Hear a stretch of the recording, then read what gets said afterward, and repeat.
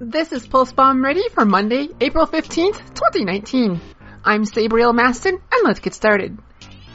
We finally got more details on part of the Contenders Showdown event series. First, to recap, the Showdowns are a double elimination tournament for each division, Atlantic and Pacific separately, and 4 teams from regions in those divisions are invited to compete. Doing well in these 2 tournaments means the teams will, later in the year, participate in the Gauntlet event that has both divisions fighting each other to determine which team is the best Contenders team in the world. The new information we have is that the Pacific Showdown will take place in Shanghai, being held on May 24th through 26th, and the Atlantic Showdown will take place in Krefeld, Germany on May 31st through June 2nd. Games for both showdowns will be streamed.